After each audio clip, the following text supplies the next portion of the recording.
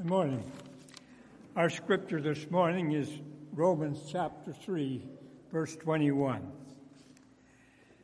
But now the righteousness of God has been manifested apart from the law, although the law and the prophets bear witness to it. The righteousness of God through faith in Jesus Christ for all who believe. For there is no distinction. For all have sinned and fallen short of the glory of God, and are justified by his grace as a gift through the redemption that is in Christ Jesus, whom God put forward as a propitiation by his blood to be received by faith. This was to show God's righteousness, because in his divine forbearance he had passed over former sins. It was to show his righteousness at the present time, so that he might be just and the justifier of the one who has faith in Jesus. And what becomes of our boasting?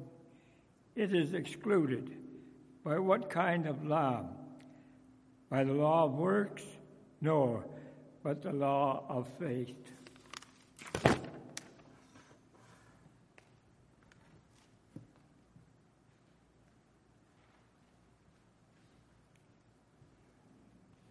A couple of notes that I received in terms of some upcoming memorial funeral services, people who've passed away.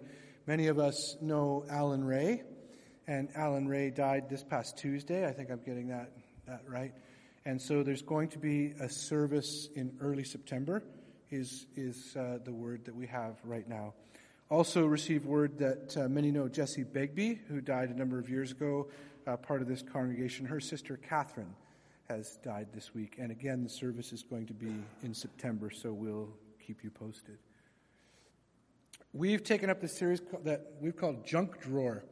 And the idea is, you can know how it works, right? We're assuming that most of you have at least one junk drawer in your house. Some of you have like a whole junk room, depending on, and you go into that junk drawer and you take something out, and I think of this as like a married couple sometimes, but it could be anyone in your house. You could be asking a kid or somebody else, and you take something out and you say to the other one, "Can we throw this out?" And the person says, "I don't know." And it looks like the most useless thing, which means it might be terribly, terribly important. And so a lot of times you just put that back in the junk drawer. Many times you're clearing out a junk drawer and it just feels fantastic because you get rid of a lot of things that you don't need. And at other times there are these hidden treasures. A little bit, it's not confession. It's not like we have a really messy house or anything. But I was in the cupboard in the bathroom upstairs. So this kind of is my cupboard. Not really, but more of my stuff is in there. And I was rifling through some stuff in there just a few days ago.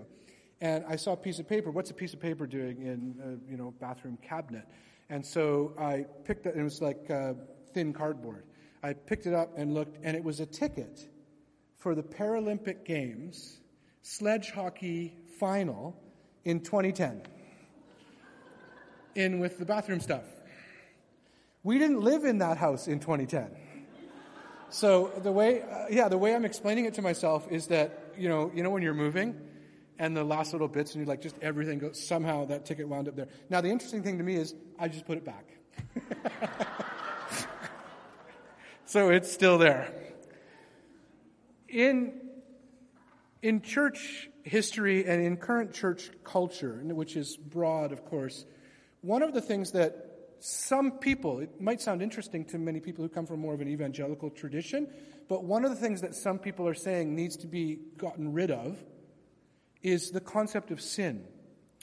In other words, we open up this junk drawer, this spiritual junk drawer, and some people are saying, we used to talk so much more about sin, but we need to not do that anymore. I'm not saying I agree with that, because I don't actually, but I'm sympathetic to the view in that some of the ways in which we have spoken about sin have at times, and this wasn't the intent, but potentially driven people further away from Jesus Christ. And we have elevated certain concepts of sin, good and bad and right and wrong, at the expense of helping people to see that while we are all sinners, the message of Jesus Christ is something bigger than that. In other words, we can't just end there. And what I'm saying is that this concept of sin, and you have to think about this in terms of like emotion and feeling, the concept of sin is one that should, for us, in a sense, become a little bit of a hidden treasure. Right.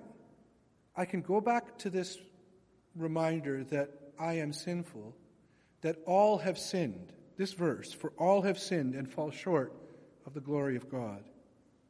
When I was younger, I memorized a lot of Scripture, and I'm grateful that I did.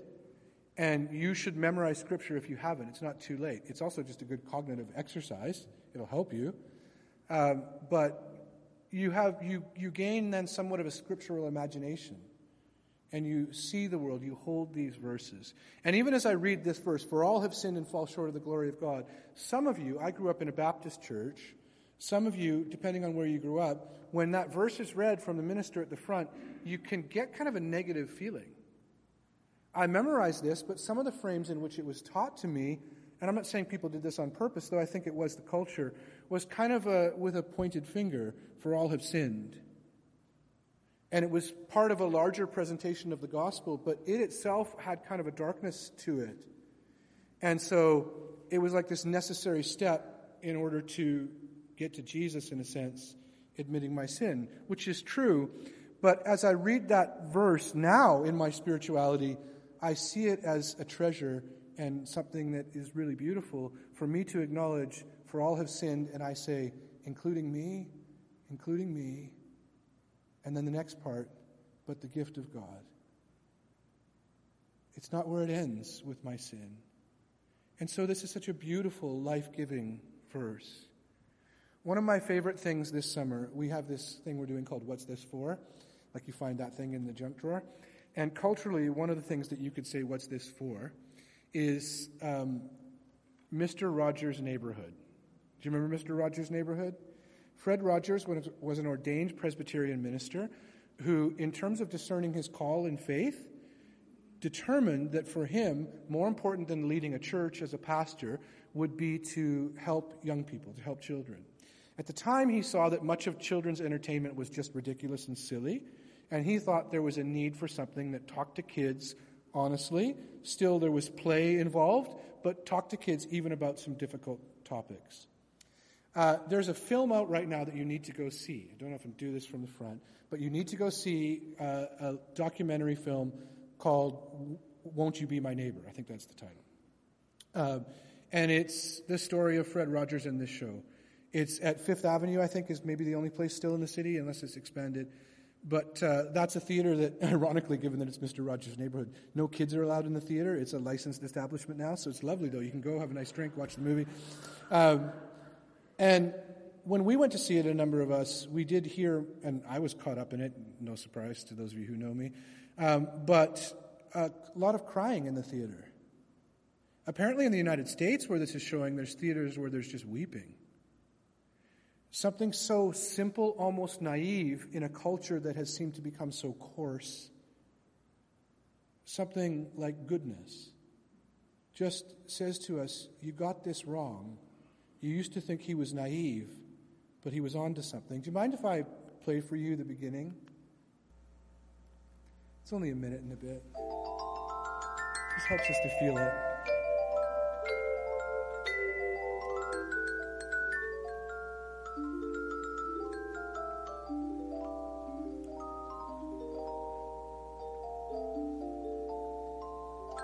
It already feels slow, eh?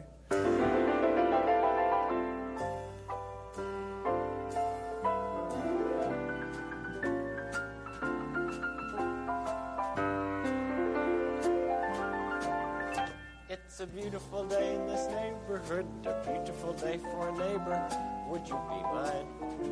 Could you be mine? It's a neighborly day in this beauty wood, a neighborly day for a beauty. Would you be mine? Could you be mine? I have always wanted to have a neighbor just like you. I've always wanted to live in a neighborhood with you. So let's make the most of this beautiful day. Since we're together, might as well say, would you be mine? Could you be mine? Won't you be my my neighbor. Won't you please, won't you please, please won't you be my neighbor? There's it is remarkable. I do recommend seeing it, and there's something about seeing it collectively with other people, including other people you don't know. But if you wait till it's out, so you can watch it at home, whatever. There's a segment that is mentioned in the film, and then I've read a number of articles since, and each article seems to highlight this segment, where he says to children that are seated there before him, he says, "How long does a minute feel?" And so then he takes out an egg timer, and he said, "Let's see how long a minute is." And he puts it to 1 minute, and he puts it on the table, and then nothing happens. 1 minute. Ding. See, I couldn't do it for you. You'd get impatient. They wait 1 minute, it dings, and he said, "Oh, that's what a minute feels like." There's something so tender about it. After the assassination of Robert Kennedy in 1968, it was one of the early shows in the run, Fred Rogers rewrote an episode to address this. And in the episode, they talk to children about death and assassination. One of the most astounding scenes in the movie is of a disabled boy and his interaction with Fred Rogers. They're speaking. And not only is Fred Rogers blessing the boy and helping him, but he is listening to the child in such a way that he is receiving from the child. It's astounding to watch. During some of the civil rights riots in the United States, when sides had so lined up, and I think it would be true to say, unfortunately, that much of what would be, I guess it would be the evangelical church, but the precursor, some of them, that more side of the political sphere, would probably look at the riots in the inner cities and, talk about those criminals and those, at times, veiled racism in the assessment. Well, what Fred Rogers did was, this is what he did. He rewrote an episode and made a character called Officer Clemens. He made an African-American man, a police officer, and that police officer came over and spoke with him. And then how subversive is this? They put their feet together in a wading pool and washed each other's feet. When I feel the energy of this, power of this, how simple it is, I then turn to the verse for this morning. And I, in the Holy Spirit, feel something similar. I feel, instead of what I picked up as accusation in my growing up, I feel this powerful call to acknowledgement of reality, even hard reality. For all have sinned and fallen short of the glory of God. But it's not the end of the story. And that's how I want this in your head. I want it in my head in that way, in my thoughts. This is treasure, not something to be rid of. All have sinned. What is sin? When I was growing up, sin, the most famous definition that pastors would say is missing the mark. Right? Do you remember that one? It's there. It's just not complete.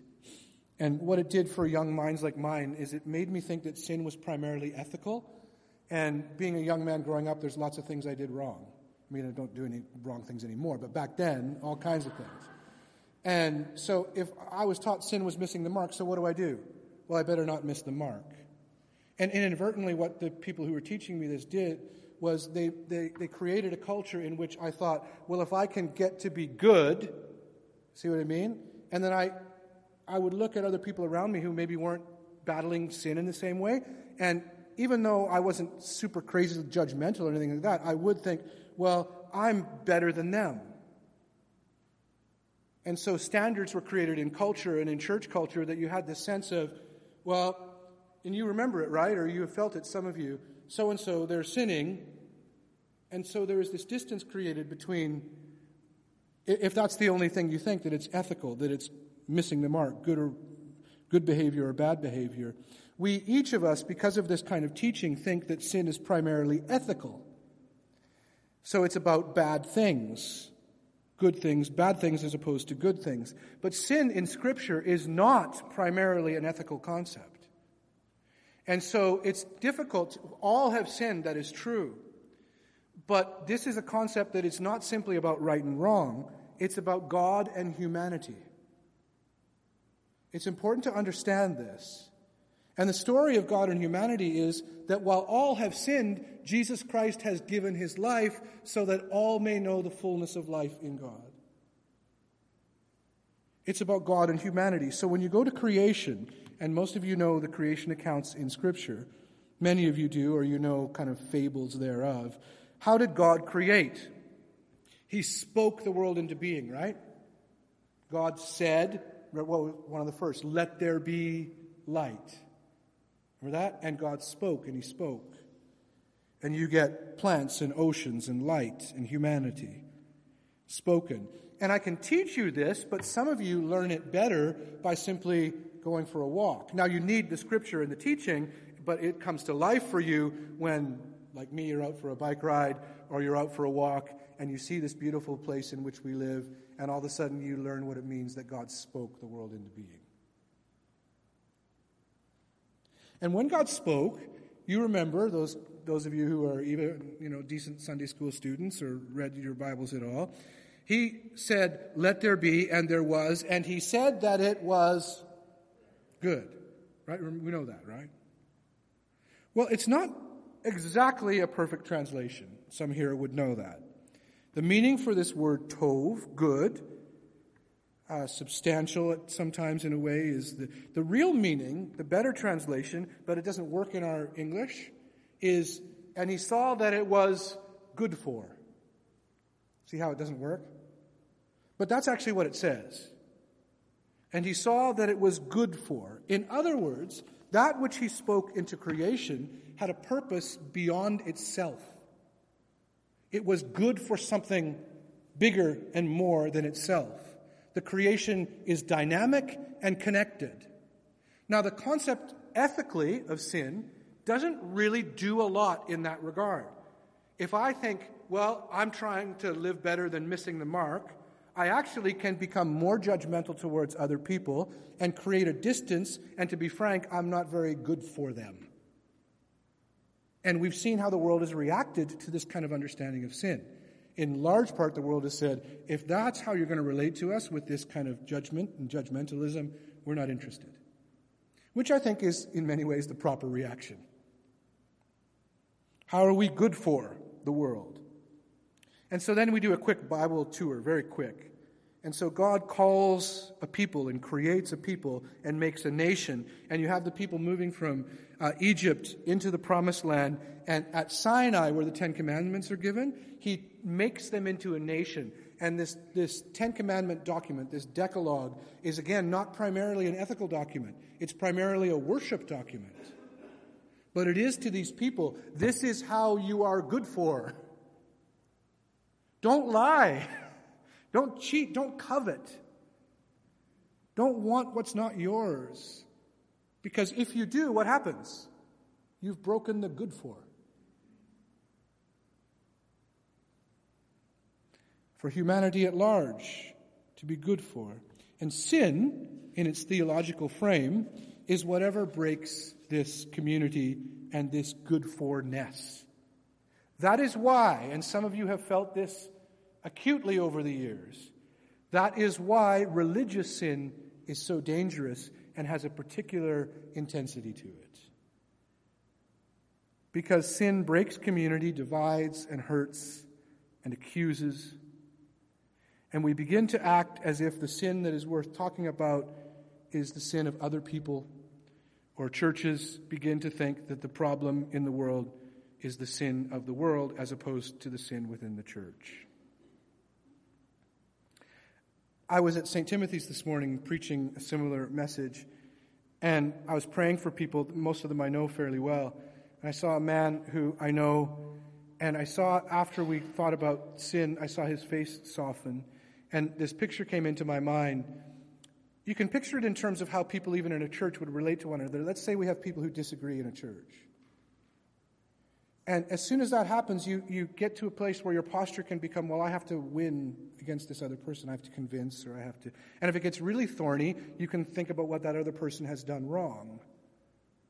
Of course, this understanding of sin in the theological frame calls us to say, and it would be a lot more like this, where in those kinds of contexts you would say, with self-reflection of your own sin, you would say something like, I know I can be like this, before you start the conversation. In other words, you ask God to open your eyes to your own sin rather than to the sin of the other person. Now, it's a hardened face that becomes aware of the sin of another person. The hardest kind of face has an awareness of your own sin, but denies it instead of acknowledging it. You know what I mean? It's a terrible feeling, isn't it? When you're aware of your own sin, but you're like, I am not going to admit this, and I'm going to redouble my efforts in going against that other person. But the softness that comes when you accept for yourself, for all have sinned, and that softness will show in your face, and all of a sudden you are open to the other person. Now, moving forward as a church, all the decisions we have to make. Do you know, I know this 100%, and I'll tell you, that if we get this one right, there will be better things built than any wall or building. If we can become the people who are marked by an awareness first of our own sinfulness, we don't even reflect upon the others. The interesting thing is that as you do that, other people can see their own sin often. Sin is the disruption in this good intention in the community and in the relationship between God and people. A theologian was asked, what does it mean to be human? And he answered, look to Jesus. In other words, the answer is, if you want to know what it's like to be human, what it's like to be truly human, as humanity was intended. Get the answer? If you want to know what it's like to be human, look to Jesus. And then the questioner said, but that doesn't really help because Jesus never sinned. That's not human. And the theologian said, no. You are less than human. What they weren't denying the humanity of the person. They were acknowledging it, saying, you have the potential to be more than this. Jesus is the one true human. He shows us what humanity ought to be. It is us that have distorted and degraded that. We have been less than good for, while he has been entirely good for. He is the living word. So back to the hidden treasure. For all have sinned and fall short of the glory of God. And my young ears hearing that, and all of a sudden turning to the question being, what have I done wrong? I become self-centered even sometimes in my self-reflection, because I was hearing it as an accusation instead of an invitation, as revelation and realization and gift. The glory of God is humanity as intended. And what might that look like? If you want to know what it looks like, Christian faith will say you look to Jesus Christ. All else have fallen short of that. I have, and you have. I am in myself less than I ought to be. But the good news is that in Jesus Christ, I can be redeemed and be a new creation. God miraculously feeds the people in the desert. He gives them food to eat as they travel from slavery to freedom, from Egypt to the promised land. And he tells them, don't take more than you need for one day. And when there's the Sabbath, the day of rest, he says, take enough for 2 days, but don't take any more. And what do the people do? Well, I know you know exactly what they do, because we do the same thing. We say, and now it's even a virtue. We're going to darn well make sure we have enough forever. And for them, it rots in their teeth. So I'm going to confess a sin to you. And I'm aware that as I say I'm about to confess a sin, some people can get rather nervous. I remember being part of Breaking of Bread services years ago, and here at Sutherland, the old building, and a couple of occasions, and I won't even tell you what they were, there'd be like a young guy, I don't know, young being 30s, so for me at the time that was an older guy, but and he would stand up and he would confess sin, and it was sin that made people embarrassed. And the whole congregation was just down like this, right? So I'm not going to confess that kind of sin. And this is nowhere near the worst sin that I commit. And, mostly you won't hear about those worst ones, at least from the front. The other day, a week and a bit ago, I was riding my bike. That's not the sin, that's virtue. And I ride my bike most days, and two of the rides that I do often, one is to Horseshoe Bay and back, and another is from around UBC. Those two stretches of road feature some of the most expensive real estate in Canada and indeed the world. And they cause for me a great occasion for sinfulness. So, for example, when I'm going around UBC, I see a lot of those signs that say, there's like big protest signs on the houses, or like on the, not the houses are so far back you can't really see them, but, out the end of the driveway that say, the NDP government is taking away our hard-earned wealth, and I'll like say something like, no, they're not. A huge part of your wealth was just because you own that house. But anyway, that's me. But that's kind of sinful, but that's not the real sin that I'm going to confess. The other day I was riding to Horseshoe Bay, a week and a bit ago, and it's a little bit hilly, and from here to there, this is the direction I was going, and on both stretches of road, like UBC, that Marine Drive, and then Horseshoe Bay, they're always tearing down houses and rebuilding. That's part of how wealth works. You buy something, oftentimes it's like, that's like a super nice house. Tear it down and put something bigger up. And so at the top of kind of one of these hills, so I was tired as I was getting up there. It was hot, I remember. And I was like pushing, feeling like good, but still, maybe a little shorter fuse. And at the top of the hill, they're building this house that takes up the whole hill. And then it goes down where I probably can't see how big it is. It's worth a lot of money. And I think the homeowner was visiting the site to kind of check or something. I think she must have been the homeowner. And so this super big, huge, expensive house in construction. And then she had a Tesla. And the Tesla was not a cheap Tesla. It was like one of the more expensive Teslas. And it was parked half blocking the road. Right. Thanks be to God. That's all I said. So now I'm aware that in no way in her life is she even noticing that I exist, probably as a cyclist, unless she's upset at me or whatever. That's judgment right there, but anyway. So I'm coming up the hill, and I just crest the hill enough that I'm able to, through kind of right deep breaths, to say something. Oh no. She comes out of or from around behind the car actually to get into her awesome Tesla, and she is wearing money. I'm serious. Like, she is wearing clothes. The only reason the clothes exist is to say how expensive they are. But they're, like, casual, too. And I'm sinning right now. Anyway, she comes out. She doesn't notice me. She's not looking at me, but I'm looking over there. And I know I did it so that she could hear me. I told Jen otherwise, but sorry, Jen. She said, "Did she hear you?" I'm like, "I don't think so." As I crested the hill, I just sang a song. I went, "Money, money, money, money."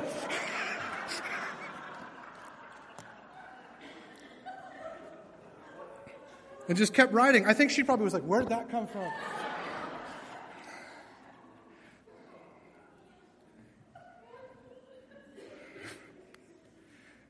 And then,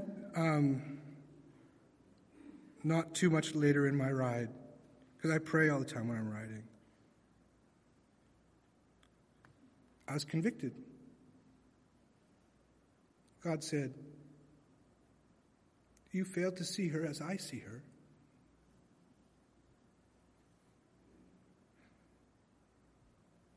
Even if she's not seeing herself that way, it's not on you. I have way worse sins than this, but this one's bad enough. That it was, in its way, a kind of hatred. It wasn't jealousy. That's not me with those things. At worst, I dehumanized her. It wasn't good for anything. How do I know it was sinful? Because of Jesus Christ. That's how I know. For all have sinned and fallen short of the glory of God. And it is where the grace of God is encountered that sin is revealed. And not that in this encounter I provided no opportunity for an encounter with the grace of God. Any dehumanizing or diminishing of this good for is sinful. And Jesus simply never did this. He was without sin. He did not dehumanize people like I do all the time. I need forgiveness, and I'm grateful for the gift of repentance. So when I hear, for all have sinned, knowing Jesus Christ, I know the treasure that acknowledgement is. Where the grace of God is encountered, sin is revealed. Simply seeing Jesus, how he loves me and who he is, reveals my own for all have sinned and fallen short. But I don't see Jesus, this is the beautiful thing, as accusatory. It is his goodness that allows me to see my sin. It's astounding. We have this gift before the world. Why would we lead with negative, attack, accusation? If we become more and more a people who are mindful of our own sinfulness, first in our own hearts, secondly in our own relationships and families, thirdly in our own church community, and finally in the larger community, if we become known as the kind of people, not beating ourselves up, but honestly saying, yes, us first, all have sinned, then we might become more of a blessing in the world. Compared with Jesus Christ, we all stand in our corruption and our fallenness. So some of my favorite people in this Christian faith are people who died long before any of us were here. They become known as the Desert Fathers. There are people who left the city in parts of what would have been Egypt and Syria and other places and went out into the desert to battle their own sin, or they would say, in the language of the day, to battle the demons. And they were also very engaged with culture, some of them even leading churches. And they would have novice Christians come to them and ask for advice. And one of the sections of the sayings of these desert fathers and mothers is titled On Compunction. Can I give you a new word for this week and this year? Compunction. C-O-M-P-U-N-C-T-I-O-N. Compunction. And what it means is a cut to the heartedness, that we should feel compunction in our lives. Like, by God's grace, not my own doing, I felt, maybe not enough to not use the story in a funny way, but at least I felt, over that small behavior, that compunction itself is a gift. So there's a whole section in these old sayings from hundreds of years ago titled On Compunction. They're filled with things like this. Be aware of your own sin. Quote, to be servant of all is not to look out for the sins of others, ever to look out for your own sins, and to pray to God without ceasing. A young man comes to a desert father, and he says, because the desert fathers and mothers were known as those advanced in the spiritual life, and particularly in the charismatic spiritual life, there was a lot of flashes and lightning and special language and appearances of angels and demons. And so a young man comes to a desert father and says, how is it that some people say they see angels? Now, what is he asking? He's saying, what? I want to see an angel. In other words, I'm living the spiritual life, but I think if I could see an angel, then I'd really grow. And this desert father gives a great answer. How is it that some people have seen angels? The young man asks, and the desert father says, blessed is he who always sees his own sin. Seeing an angel will do nothing compared to knowing your own sinfulness. In other words, if you want to know God and grow spiritually, don't try to see angels. By God's grace, if some supernatural thing happens, it's great. But try to see your own sin. On one occasion, there's a lot of stories like this. There must have been a lot of kicking people out of churches back in that day. It's interesting because some of you still have a memory of this. Some of you would have been in churches where there's people are pulled up to the front and they have to confess sin, and then they're removed from leadership. Or in my time, I don't remember anybody actually being kicked out of the church. Maybe we'll get back to that. But anyway, Apparently, people used to be kicked out of churches too, like your sin and that's it. And back in this day, there was a fair bit of that, I guess. And one of these desert fathers, who also played the role as somewhat of a pastor of one of the churches, like a priest, a minister, the local bishop had come to town, and the local bishop and those in the congregation were running a meeting, and that meeting was focused on someone's sin.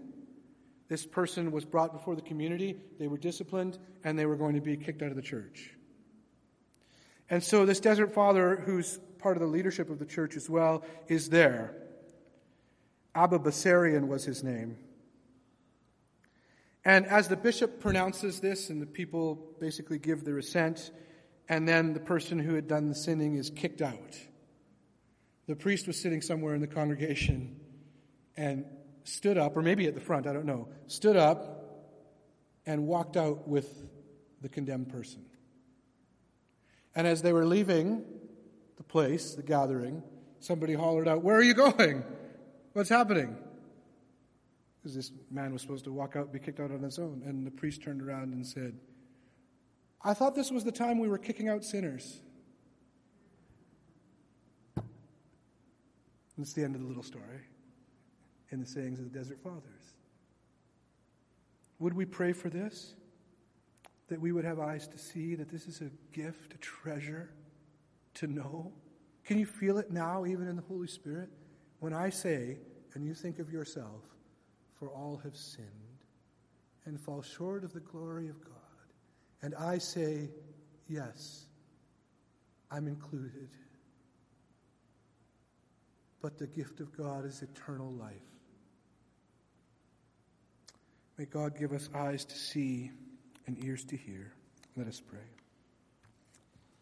So, Heavenly Father, we thank you for this time.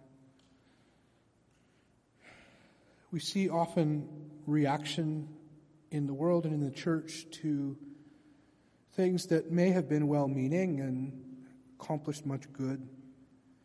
But would you give us, as we move forward, a healthy view of what sin means and a healthy perspective that we are to look to our own, even in any given conversation, even if we're not talking about it, but even as we speak to somebody else, that we would be aware of our own sinfulness.